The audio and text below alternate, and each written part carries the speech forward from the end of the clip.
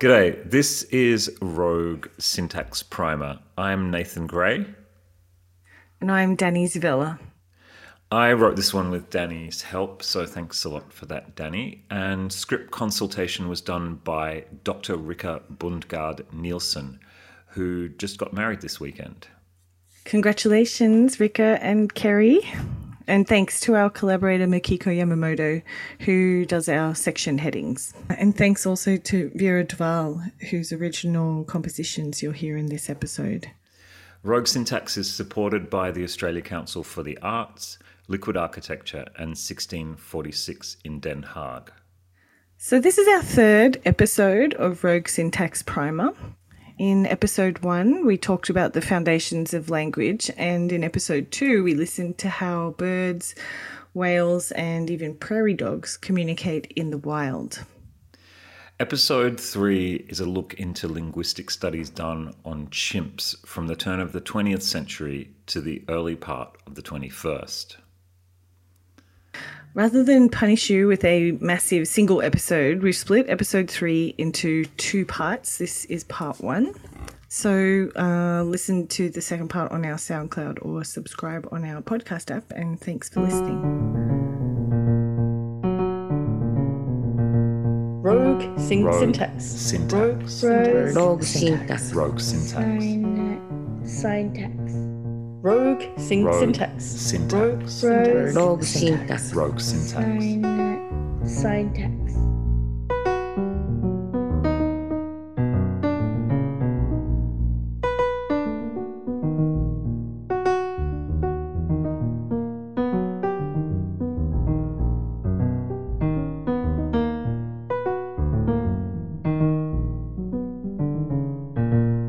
Yes, okay, because then the reveal is in here in Clever. Okay, from the top, Maki says, preamble. The Clever Hans effect. In the late 19th century, Willem van Osten, high school maths teacher and horse trainer, taught a horse called Hans to add, subtract, multiply, divide, work with fractions, to tell the time and the date, to read, spell, and to understand language. In this case, the language was German. Hans could provide the answer to mathematical problems by tapping his hoof the correct number of times. Van Osten began showing the horse as an exhibit and drawing crowds until eventually Germany's Board of Education asked to conduct an independent investigation into Hans's abilities. The Clever Hans Commission found that there was no trickery involved. Psychologist Oskar Pfungst then became interested in Hans's talents and provided a more rigorous testing environment. He found that Hans was remarkably accurate whether he was being tested by von Osten or other questioners, and therefore that von Osten wasn't deliberately providing the horse with help. However, when the questioner did not know the answer or was not visible to the horse, Hans's accuracy dropped to almost 0. It turns out that Clever Hans was extremely clever, but not at maths. Hans, Pfungst worked out, could read the subconscious cues of his questioners to come up with the right answer. When Hans was tapping out a number, the questioner would focus on his hoof, and when the correct number was reached, the questioner would look at Hans. This, combined with the changes in posture of the questioner, were all that Hans needed to arrive at the right answer. The final proof came when Pfungst discovered he could signal to the horse himself by slightly raising his eyebrows. Then he could get the horse to give any response that he wanted. The Clever Hans effect, as it is known in psychology, is when a human or animal senses what is required of them without being given deliberate signals. Hans's trainers weren't trying to fool anyone. In fact, they were fooled themselves into believing that Hans could actually do maths when all he could really do was read the desires of his trainer. The Clever Hans effect is the trauma of comparative psychology and animal language studies, one that will recur again in this and the next episode, and one that haunts the field to this day. Hans's story doesn't end there either. Van Osten never stopped believing his horse could read and count, and together with businessman Karl Kral, trained the horse with blinkers to answer questions without being able to see the questioner at all. How it was possible, if it was true, is not known, but by this time the public had lost interest. Hans outlived von Osten, whose poor treatment and improper housing of the animal in the cobbled yard of his Berlin house had left it with hoof disease and other problems. He passed into Kral's possession, who continued intelligence experiments with him and other horses, as well as a donkey and an elephant, until Hans was eventually requisitioned for use in World War I, from which point his fate is unknown. Poor Hans. Poor Hans. Some good names in there. Funkst, von Osten, Karl Kral, Karl Krak. R.I.P. Karl Krak.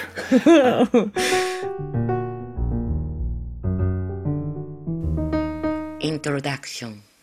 Hans is just one of many animals who got involved with scientists who wanted animals to talk. This episode and the next of Rogue Syntax is going to deal with a series of linguistic experiments on animals. And we want to preface this by saying that in our opinion, all of these experiments, especially those involving chimps, are unethical.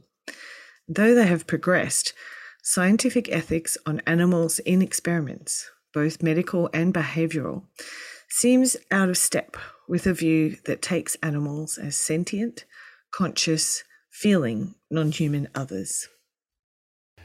We want to say that after researching these 2 episodes on animal language experiments, it is clear to us that keeping chimps in captivity is harmful. We'll cover precisely why this is as we go along, but let's just place this right here at the start as both a statement and to let it serve as a content warning, because this episode contains lots of tragedy, cruelty, and violence to animals and humans. As opposed to last episode where we looked at research on naturally occurring animal communications in the wild, these episodes will deal with attempts to teach animals human or human-like languages in laboratory settings. And these experiments are interesting not only from a linguistic point of view, but also from the perspective of the history of science, because they begin in the late 1950s and early 1960s, and they form part of a pitched battle between 2 competing schools of psychology, behaviorism and cognitivism.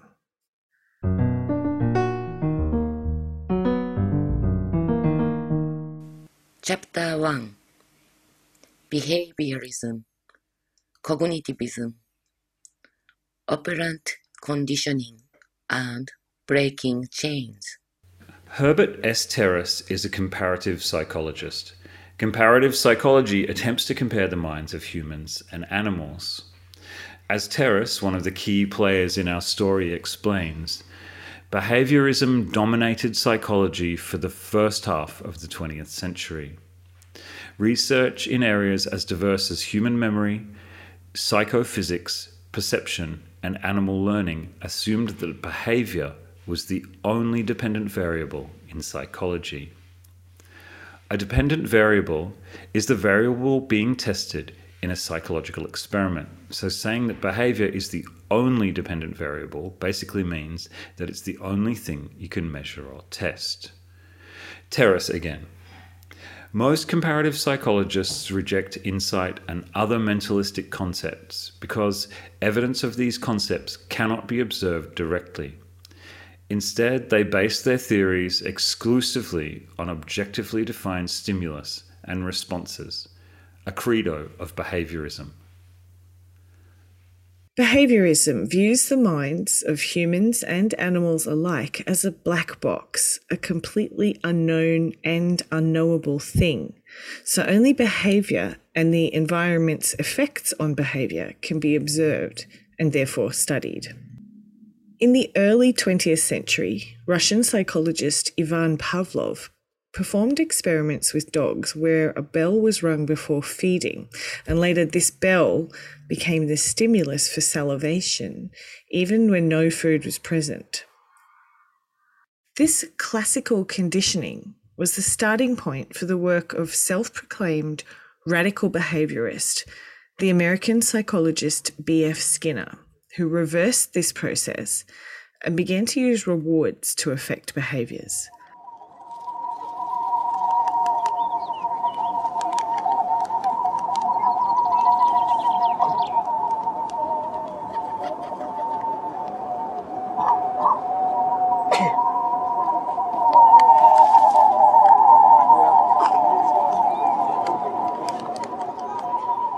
This is Nathaniel Mann's recording of a flock of Birmingham roller pigeons wearing special pigeon whistles.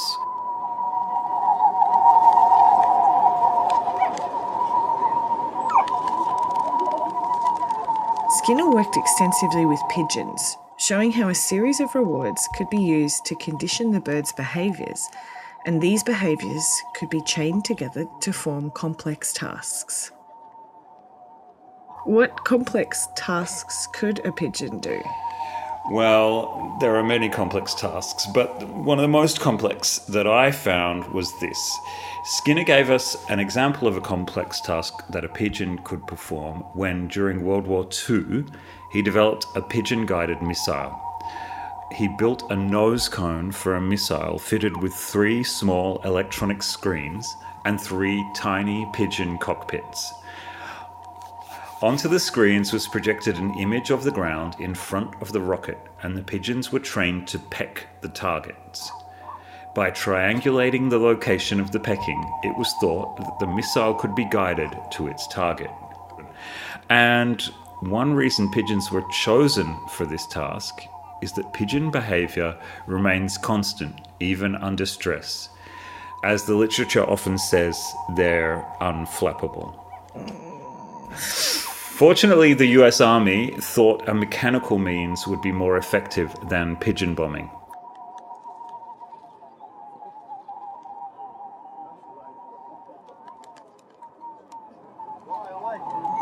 Come on then, come on, come on, come on. Come on then, come on, come on. Come on then.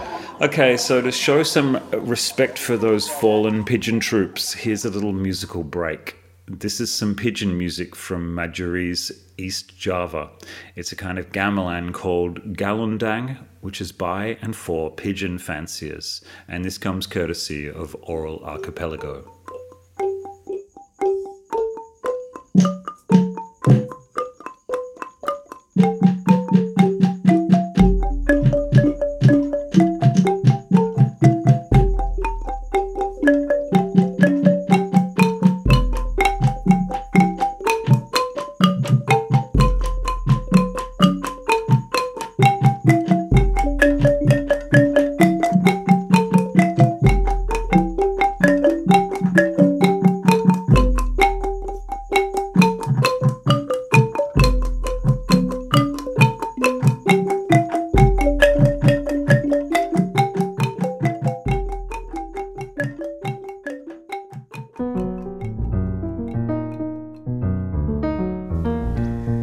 Operant conditioning and chaining models. Back to Terrace, who, reflecting on these behaviourist moves, said, Skinner's ingenious ability to analyse and organise voluntary behaviour into particular combinations of discriminative stimuli and instrumental responses enabled him to develop a research program that appeared to have no limits.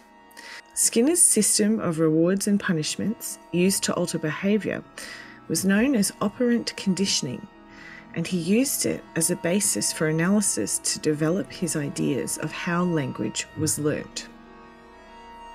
Terrace again. In 1957, Skinner attempted to show how a chaining model could explain language. In his book Verbal Behaviour, he argued that language was simply a collection of verbal habits that children learned by trial and error, and or by imitating their caretakers' utterances. He also argued that sentences were constructed one word at a time. Each step in a chaining model is both a reward and a sign that an individual is one step closer to a further reward, like seeing the various landmarks on a walk through a town on your way to a destination. You know you're on the right track. Skinner's model for language is a complex system of chained behaviors developed through a system of reward and punishment. So then in comes Chomsky. And again, we're going to be drawing from Herbert S. Terrace's book here with another quote. Terrace said, "It's no exaggeration to say that Chomsky's review of Skinner's verbal behaviour was one of the most influential and devastating critiques of behaviourism, and one that helped to create the field of cognitive psychology. Chomsky's review showed why language was more than a chain of conditioned responses. More generally, he showed why behaviourists couldn't account for the ability to create an essentially infinite number of new and meaningful sentences by combining a finite set of words." Chomsky used declarative sentences, sentences that held embedded clauses, to show that sentence structures could not possibly be learned one word at a time. We can take a simple sentence such as, Makiko Yamamoto is reading this sentence. and we can add clauses into the middle of it, so we can have, Makiko Yamamoto, a sound artist, is reading this sentence. or even, Makiko Yamamoto, a sound artist from Japan, who lives in Australia and who works with language, is reading this sentence. This last sentence embeds details about Makiko, where she's from, where she lives, and what she does, inside the original basic sentence. The ideas work in a non-linear way, and this kind of non-linearity, Chomsky claimed, meant that Skinner's one word at a time learning model just wouldn't work. Chomsky also argued that human language was learned during childhood with no specific training, and quickly, extremely quickly. Too quickly, Chomsky argued, to be purely learnt, and therefore he surmised language learning must have some biological basis. Chomsky also noted that learning was done with the same steps regardless of culture, and that languages were all translatable between cultures. So therefore this biological component was shared by all humans and not shared with other species. Chomsky, being Chomsky, also placed considerable emphasis on syntax and what syntax enabled, namely the creation of new and novel sentences, which he regarded as being a defining feature of language. So Chomsky's critique challenged behaviorism on multiple fronts. It challenged the idea that the environment was the key factor influencing behavior. It doubted that language was learnt through the mechanism of operant conditioning, and it drew a line between humans and other species that challenged the idea that cognitive studies done on animals, and particularly those to do with language, could yield results that were transferable to humans. Herbert S. Terrace, at this time an acolyte of Skinner and himself doing operant conditioning experiments on pigeons, took the Chomsky critique personally. To make matters worse for Terrace, Skinner himself made no reply to Chomsky, even as Chomsky's criticisms began to be taken more and more seriously by the field. So Terrace designed an experiment intended to use operant conditioning, the same type that Skinner thought human children were exposed to when learning language, to teach a chimpanzee language. Terrace intended to specifically disprove Chomsky's criticisms, and to add insult to injury, and to underscore the huge burn he thought he was about to deliver, he named his chimp Nim Chimpsky.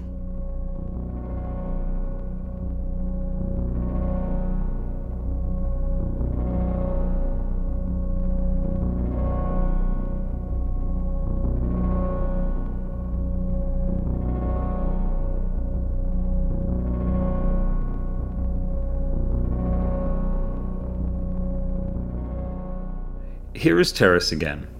If I could teach Nim to produce sentences in sign language, I would have refuted Chomsky's view that only humans could learn language. Specifically, I would have shown that the ability to create new meanings by combining words, an ability Chomsky claimed was the defining feature of language, could be found in other species. So we see in the case of Terrace and Chimsky an example of animals being used as pawns in arguments between different schools of human psychology, and the impact on the lives of these animals was tragic.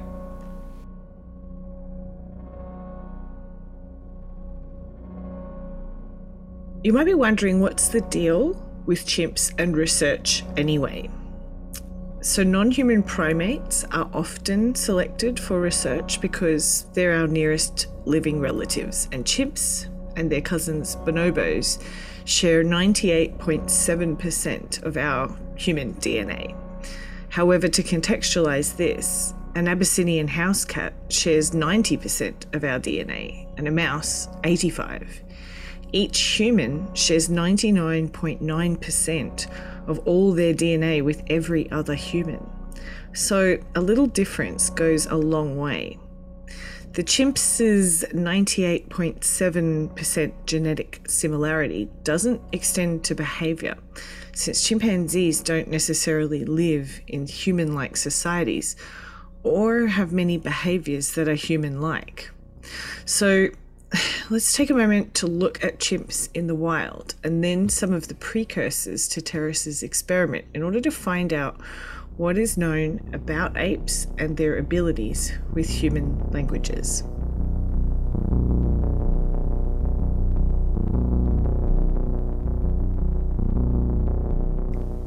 Chapter 3 Chimp Society.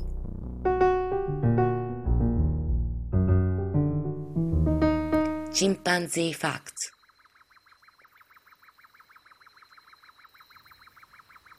In the background of this scene is a recording from the jungles of Tanzania by Andrew Skeoch.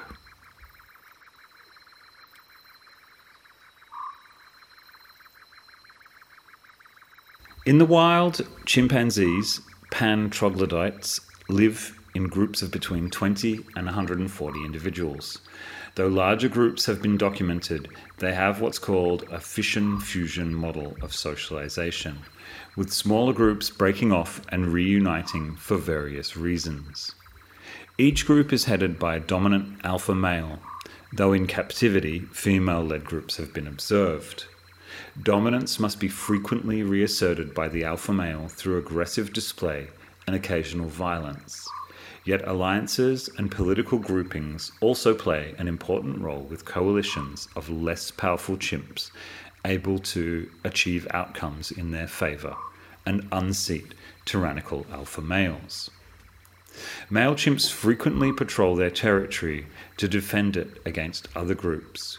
Wars, occupation of territory, and forced absorption of one group into another have been documented. Female chimps also have a hierarchy within the chimp hierarchy, though they seldom outrank the males. Females have the majority of the child-rearing duties, though males also look after young and are occasionally primary caregivers. Chimp females mate promiscuously and give birth roughly every 5 years. Bonobos, the other species in the same pan-genus as the chimpanzee, have a markedly different culture, one that is matriarchal and relies far less than chimp society on aggression for solving conflicts. In fact, bonobos actually use sex to resolve a lot of conflicts, and you can look that up for yourself, people. Yeah, little monkeys.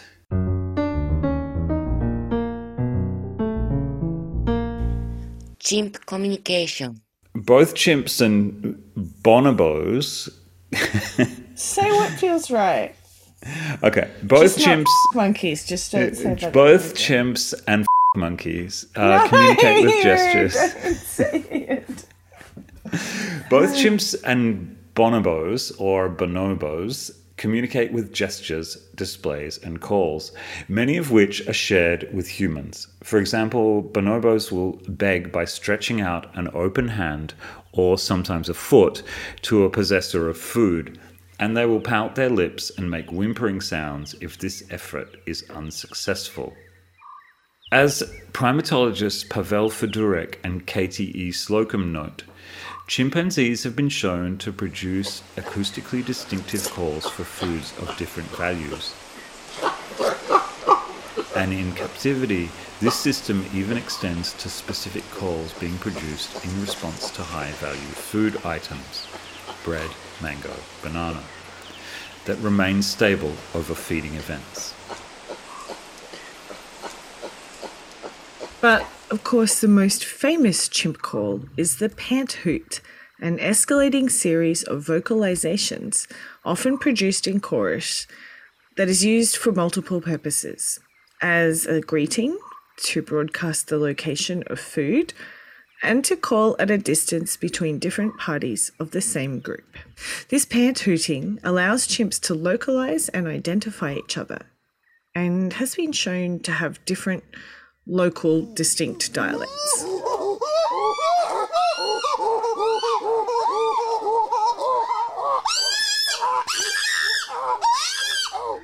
And now Danny will demonstrate the chimp pant hoot. One moment, please. And here we go. Is this a... This means hello. Oh my god. That's actually the voice of chimp researcher Tetsuro Matsuzawa. I think I've seen I just put it in Jane the WhatsApp Goodall chat. also do a pant hoot. Oh my god, it's so... I'd like that. We should look My for that. wonderful welcome comes to you from the forests and hills of Gombe National Park in Tanzania. The sound that you would hear if you came, some of you have been, but if you go to Gombe and climb the hills in the morning, the sound of a chimpanzee greeting the day, announcing, "Here I am, who's out there?"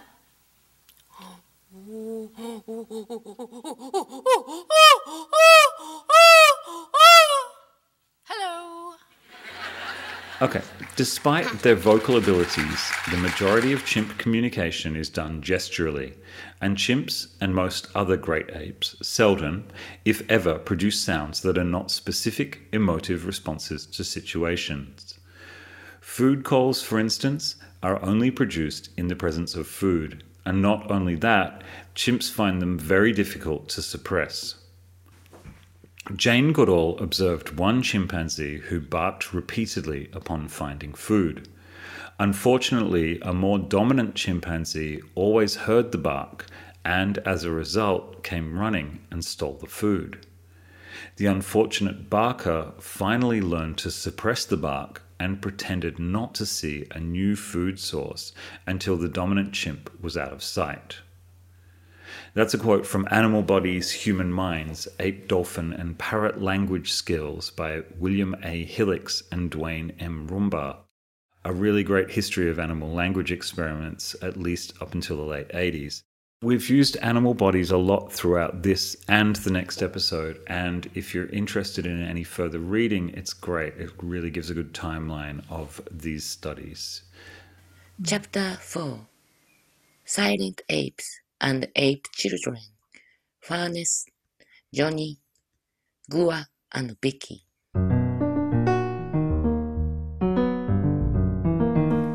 Furnace and the Unnamed Orang-Utan. One of the earliest attempts to teach great apes to speak was reported by 19th century physician and ethnographer William Henry Furness III.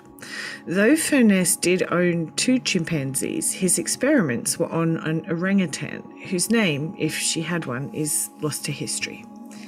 Furness's orangutan learned to say papa after 6 months of training. The training included holding her lips together and releasing them while he repeated the sound, sometimes while in front of a mirror, so that the orangutan could notice the similarity in movement between his lips and hers. She referred to Furness as Papa and could point him out when asked where Papa was. She was also later taught to say cup, but these experiments were cut short by her untimely death in 1912.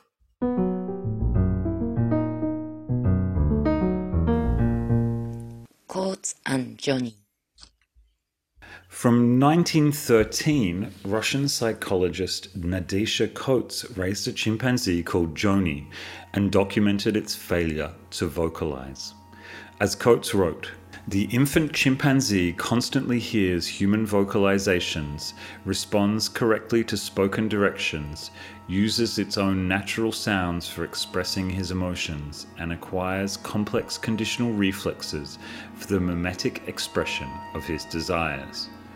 But never once has there been traced any evidence to the effect that the chimpanzee would try to imitate the human voice or to master even the most elementary words, by means of which he would be able to greatly facilitate intercourse with his master."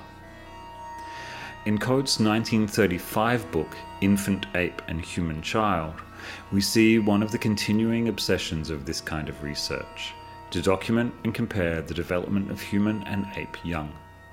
The intention is clearly to differentiate between what is biological and what is learned, what is nature and what is nurture. Coates again. Almost all the 25 sounds that we have on record and which Joni was capable of emitting when moved by various emotional stimuli find themselves a definite counterpart in Rudy's vocalizations. Rudy being the Coates' human son. The implication here is clear, that the communication of human children encompasses all ape sounds and more. Referring to one of the founders of primatology who conducted studies on ape intelligence, Robert M. Yerkes, Coates wrote, "The experiments conducted by Professor Yerkes have plainly shown that no amount of training will ever teach the chimpanzee human speech. The chimpanzee is devoid of imitation insofar as human sounds are concerned, and generally fails to extend or improve its imitatory behaviour. The chimpanzee does not improve its motor habits connected with the use of tools or household implements. He doesn't indulge in creative constructional play. The chimpanzee actually fails to possess any inherent tendency towards progressing. All the more strong is the contrast with the human child, who boldly dares to overcome his mental and physical deficiencies. It may even be the natural weakness of the human body, notably the weakness of the teeth and arms, which prompted primeval man to toil, take a tool in hand, and become technician and inventor." Makiko.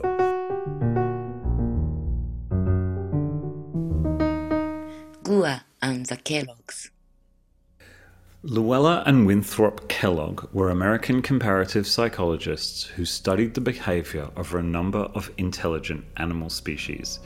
Together, the Kelloggs raised a chimpanzee called Gua for 9 months with their child, Donald. Their explicit goal was comparing the development of the child and the chimp within the same environment. Their attempts to teach Gua to vocalize arbitrary names for a small set of objects met with no success. However, despite her shortcomings in vocalization, Gua did apparently understand 58 spoken phrases compared to human Donald's 68. For the first 4 months of their comparison, Gua was ahead of Donald. After that, Donald surpassed Gua in both the comprehension and production of human language. Gua did, however, use 9 gestures spontaneously to indicate various desires, such as the desire to eat, drink, or sleep. On the gestures, Kellogg wrote, "The spontaneous use of gesture movements by chimpanzees raises the question whether this ability to gesture can be developed into something more. Could an intelligent animal learn a series of regular or standardized signals as a sort of semaphore system?" Here he seems to be hinting at something similar to human sign language.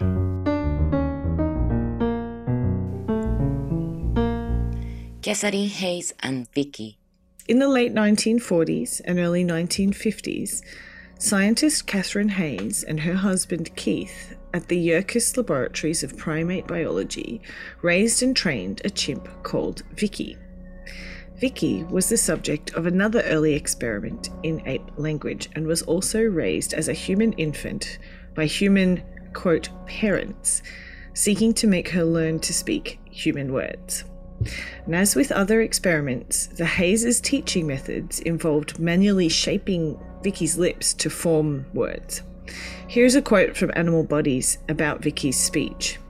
At 3 years old, she could say 3 words, mama, papa, and cup, and seemed to use cup fairly reliably, with little indication that she knew what the other 2 words meant. She also used ah as a request, especially for a cigarette. A cigarette.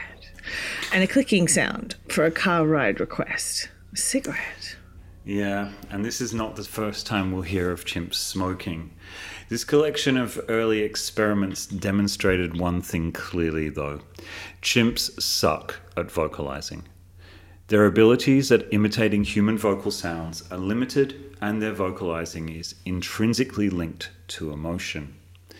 Interestingly, this limitation does not seem to be physiological, but instead neurological, since chimps seem to have a similar vocal tract to ours.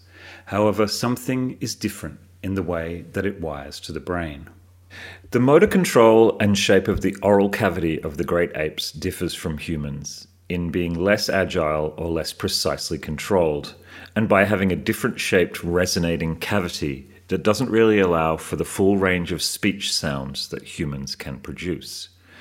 This is because our human speech apparatus has changed as a result of bipedal motion.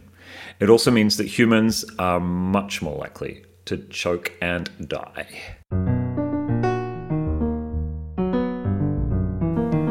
FOXP2 and language learning. Sidebar, FOXP2. So, geneticists have found a prospective reason for this difference in wiring. The gene FOXP2, which is found in many vertebrates and seems to play a role in mimicry by birds, mimicry being the mechanism by which birds chiefly learn their songs, as you'll remember from Rogue Syntax episode 2. And FOXP2 also plays a role in echolocation by bats. FOXP2 is also required for the proper development of speech and language in humans. It's the only gene found to have an effect on human language, and it differs by 2 amino acids in chimps. And given that small differences in DNA goes a long way, that's significant. This is also important for Chomsky's idea of language as being an innate capacity of the human brain. Because if there's a gene for it, language must therefore have a biological basis. This reliance on a genetic mutation would also allow for language to arise relatively suddenly. But because genes don't leave imprints in the fossil records, we can't see their historical signs or traces. In a recent lecture at MIT in 2019, Chomsky speculates there is a cultural shift in the archaeological record around 100,000 years ago that possibly corresponds with this genetic mutation. With FOXP2, it seems too early to tell. Genes are notoriously hard to pin to even physical characteristics, let alone behaviors, but the idea that this mutation occurs after our evolutionary split from the common ancestor that we share with chimps might explain assertions that chimps can't learn language.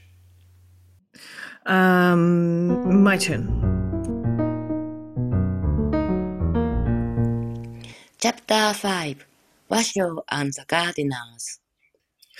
So while we can see that there was basically a mini craze for experimenting with apes to discover insights into human language from the 19th century to the mid-20th century, society was at the same time becoming aware of the sentience of these evolutionary near neighbours, and opinions started to turn against chimpanzee experimentation. Many started to question the scientific value of such research, especially when compared to the harm they caused. In her groundbreaking 2011 study of experimentation on chimps, Animal Rights, Chimpanzee Research on Trial, biomedical politics researcher Meredith Wadman explains that the United States stopped importing chimpanzees after signing a 1973 treaty banning trade in endangered species.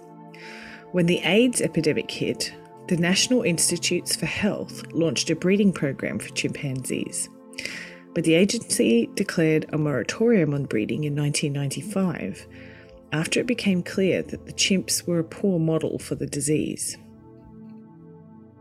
This was not before the US population of chimps grew to an estimated 1,500 apes in the latter part of the 20th century. However, it took many more years and studies like Wadman's and those of legendary primatologist Jane Goodall until invasive medical research began to be phased out in 2013. And by 2015, all invasive tests were ended. This does not, however, include behavioral studies, and many invasive tests are still being conducted on other primates and indeed non-primates to this day. Washoe was one of the last generation of wild-caught chimps for research in the US. It's suspected that Washoe was captured and taken to animal dealers in 1965 after her mother was killed by hunters in West Africa. Washoe was then bought by the US Air Force space program. In 1961, the US space program had sent a chimp, Ham the Astro chimp, on a suborbital flight, and then recovered him. He wasn't actually called Ham until he came back. Before that, he was called Chimp number 65. He was named after the project that sent him up, Halliwell Aerospace Mission, but only on his return because it was feared that naming him would create too much bad publicity if he didn't make it home safely.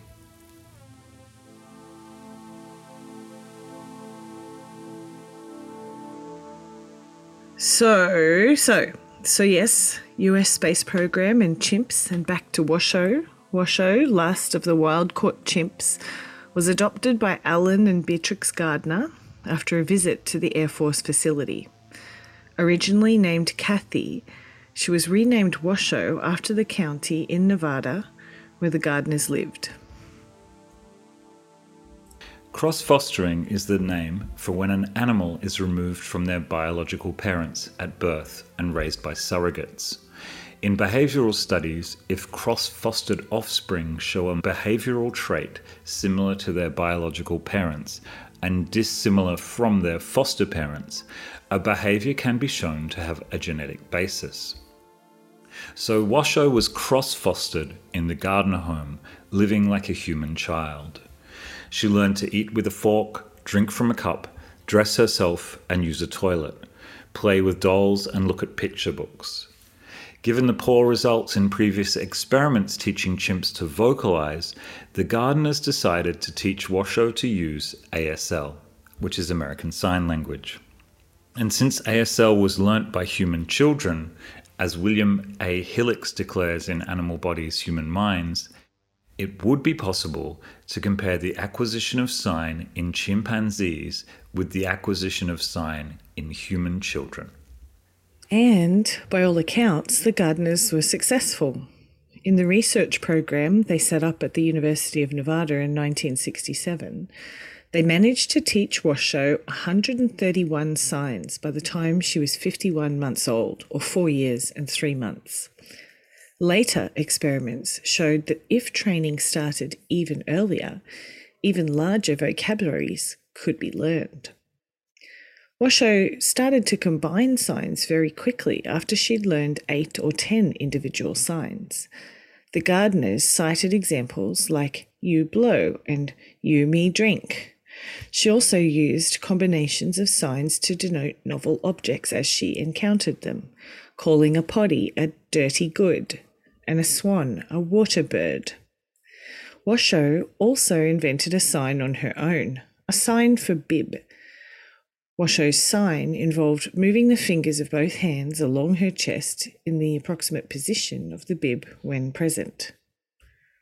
Washoe therefore invented what's called an iconic sign. Many signs probably have an iconic origin, which then tend towards increasing simplicity and abstractness. As we shall see, other apes would also invent iconic signs. Unlike some of the earlier researchers, and the example of Lucy, who we will examine next, the Gardners were far more rigorous and scientific in their research. They forbid the use of spoken English while signing, because using both languages at the same time means that speakers or signers do not sign as well. If ASL is a second language, they tend to mostly only speak while signing just a few key words. And as we covered in episode 1, sign languages are languages in their own rights, not simply signed versions of spoken languages. American and British Sign Languages are not simply different ways of speaking English, but constitute different languages in their own right, and are not mutually comprehensible, though some similarities exist between BSL, Auslan and NZSL, or New Zealand Sign Language. As sign language researchers Bonvillian, Nelson and Charro discovered nearly 50 years ago, those who've only recently learned to sign and speak English at the same time soon find that they're speaking English sentences while adding the signs for a few of the key words in each sentence. The Gardners also experimented with operant conditioning, reinforcing correct use of signs with immediate rewards in the way that Skinnerites believed learned behaviours were shaped. This process was initially supposed to take place in a restricted environment in order to eliminate extraneous, distracting stimuli. But this made teaching impractical, and the Gardners instead relied more on the techniques used by deaf parents in human families, responding to a child's requests, answering their questions, and drawing their attention to signs by signing on their bodies. Importantly, moulding the hands into signs, or guidance as it is sometimes known, was found to be the most effective means of teaching chimps, perhaps because they are less proficient at mimicry and therefore observational learning. Years later, Washoe would teach her adopted son Luulis to sign using moulding, though in other circumstances, operant conditioning and observational learning have both yielded results in teaching chimpanzees. In Washoe's case, it seems the reward-punishment system was less effective than simple manual modelling.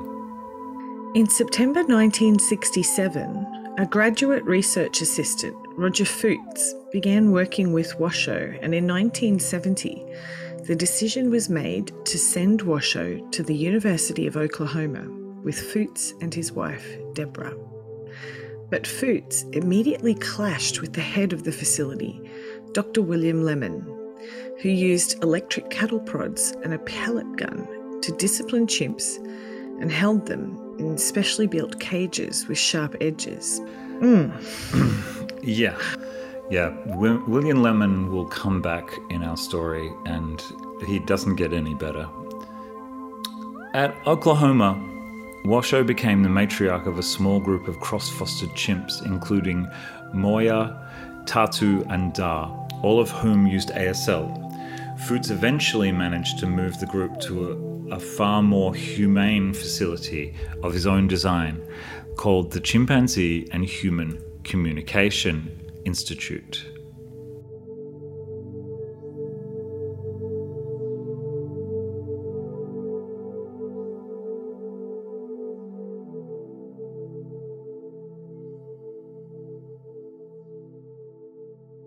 Washoe died in 2007, and in 2013, the two remaining members of the clan, Luulis and Tatu, were sent to the Fauna Foundation in Quebec, and the CHCI was closed down.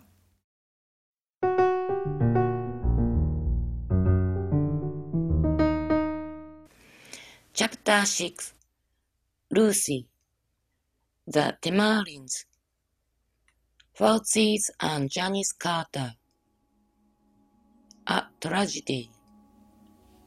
In 1964, Maurice and James Tamerlan adopted their second chimp, naming her Lucy, after a character from Charles Schulz's comic strip Peanuts. The Tamerlans did not regard Lucy as a subject in a scientific experiment. They regarded her as a daughter rather than an object to be observed. And the Tamerlans were not scientists per se, but academics. Maurice was a psychotherapist and university professor. The people responsible for her scientific career, such as it was, were not her parents. They were Roger Foots and his students, who started to teach Lucy American Sign Language when she was 5 years old. One of these grad students was Sue Savage Rumbaugh, who we'll meet again later. Lucy learned 100 signs with the Tamerlans, who reported that Lucy also constructed unique combinations of signs when she first encountered items, such as radishes and watermelons, for which she had no sign. Upon biting the radish, Lucy signed "cry hurt fruit." The watermelon she called "candy drink" or "drink fruit." This is very reminiscent of Washoe's recombinant creation of Waterbird upon seeing a swan. And Lucy also invented a sign for leash, which she indicated by placing a crooked forefinger near her neck. Again, this recalls Washoe's invention of the sign for bib. By the time Lucy was 11, she began to try to assert her dominance over those around her, which, as we learned earlier, is pretty normal for chimp society. She became violent with her trainers, and the Tamerlans decided to consider other options for her. There is a recent documentary called Lucy the Human Chimp that goes into her life in detail. But from an outside perspective, Lucy's life with the Tamerlans was extremely privileged. Here's a quote from Maurice Tamerlan, again taken from Animal Bodies, about Lucy's life with them. "Then the three of us had a gin and tonic together, sitting in the living room. Then Lucy invited Jane and me to chase her. Nanook and Lucy played chase. Lucy got hungry while Jane and I were having a second drink, went to the refrigerator and helped herself to a carton of raspberry yogurt, a few bites of a leftover pot roast, a carrot, half a carton of partially defrosted frozen strawberries, and took 3 or 4 bites out of the head of a lettuce.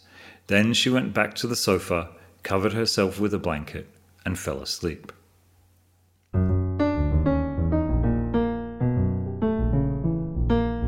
Lucy and Janice Carter.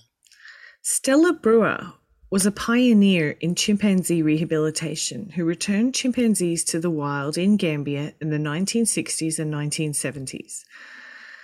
Stella was unwilling to take on Lucy, whom she regarded as a bad risk, because she was an adult and, for a chimpanzee, extremely spoiled.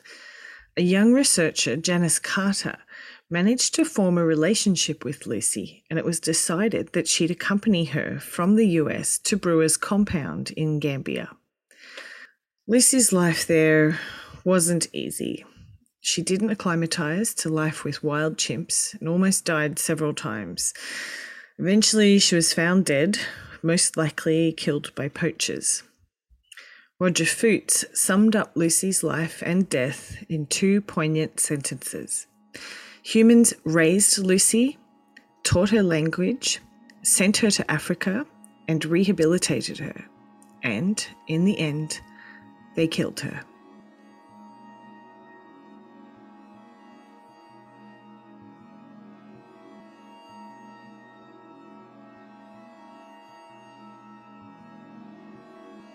Again and again, we'll see this pattern. Chimps who in childhood resemble humans so much that they're raised in very similar ways to human babies. But by the time the chimps reach puberty, around the age of 5, they begin to violently assert their dominance, biting and attacking their trainers and family in an attempt to climb the chimp hierarchy. In chimp society, their dominance needs to be constantly and violently reasserted, and an adult chimp's strength is at least 4 times that of an adult human. During the history of the Institute of Primate Studies at the University of Oklahoma, a period of 13 years, researchers collectively lost 11 fingers and a thumb to chimp bites. So in some respects, the cruelty of William Lemon, he of the electric cattle prods and razor wire fences, might be understood as attempts to assert his dominance in ways he thought chimps could understand. Though, to be honest, to us they seem more expressions of his sadistic personality. Here Roger Fultz talks of Bowie, another home-reared chimp who learned ASL, and who, like Lucy, became too violent to be kept in a human house. The chimps did not stop signing, though the technicians did not understand them. We heard from visitors that Bowie and others kept asking the techs in American Sign Language for food, drinks, cigarettes, and the keys to their cages. In my eyes, there was no difference between Pan, who Dr. William Lemon described as his foster son and who was the object of much of his cruelty, who couldn't sign at all, and Bowie, who knew 30 signs.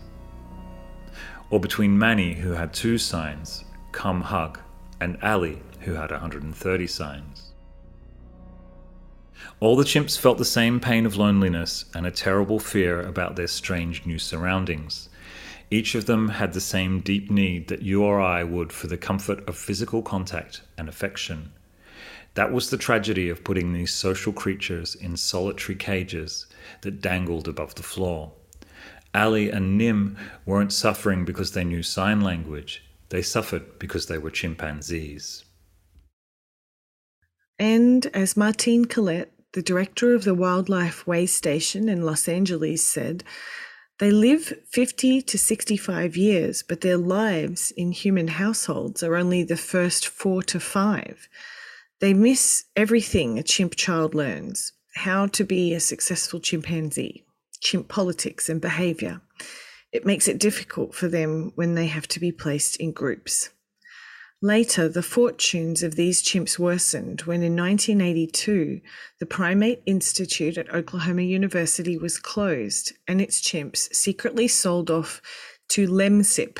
No, not the lemony drink. LEMSIP here is an acronym for the Laboratory for Experimental Medicine and Surgery in Primates. There, chimpanzees and other non-human primates were subjected to intensive, invasive biomedical research in areas including reproduction, blood transfusions, hepatitis B, and HIV. And unfortunately, we'll hear more about LEMSIP later on. Most chimps who were retired from behavioral research were, until recently, still used for medical research, though this was ended in 2015, when chimps were declared endangered and national chimp retirement facilities were established. But these only provide for chimps or bonobos to live in groups, not to coexist with humans, as some of them have become acclimated to. Those who continued to participate in behavioral research were forced to spend their lives in conditions that resembled maximum security prisons. Though it may be the desire of chimp researchers to have better facilities, only Futz's now defunct Chimpanzee Human Communication Institute created an environment that would both protect human trainers and allow chimps some modicum of freedom, while maintaining the possibility of mixed species groups of humans and chimps. Okay. Later behavioral experiments moved more to working with bonobos, and today these experiments have wound down completely.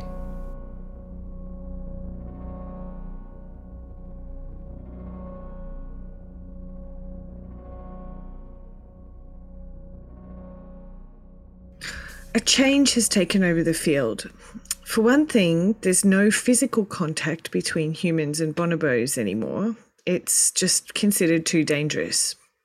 And this seems more of a labour issue than anything. It's not the 1970s anymore, and losing a finger at work is no longer part of the job for primate researchers.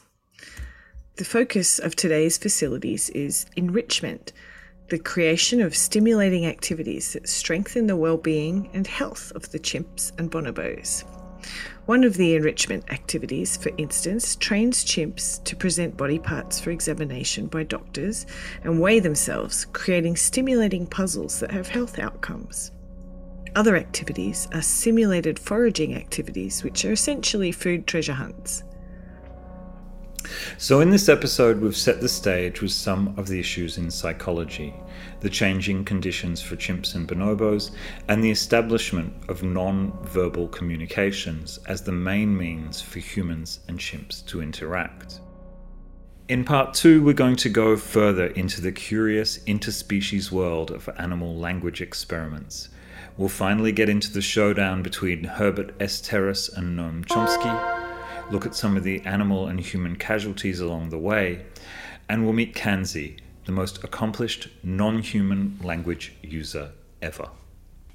End of part 1. Coming up, part 2. Okay, I stop here. The famous man looked at the red cup. The famous man looked at the red cup. The famous man looked at the red cup. The famous man looked at the red cup. The famous man looked at the red cup. The famous man looked at the red cup.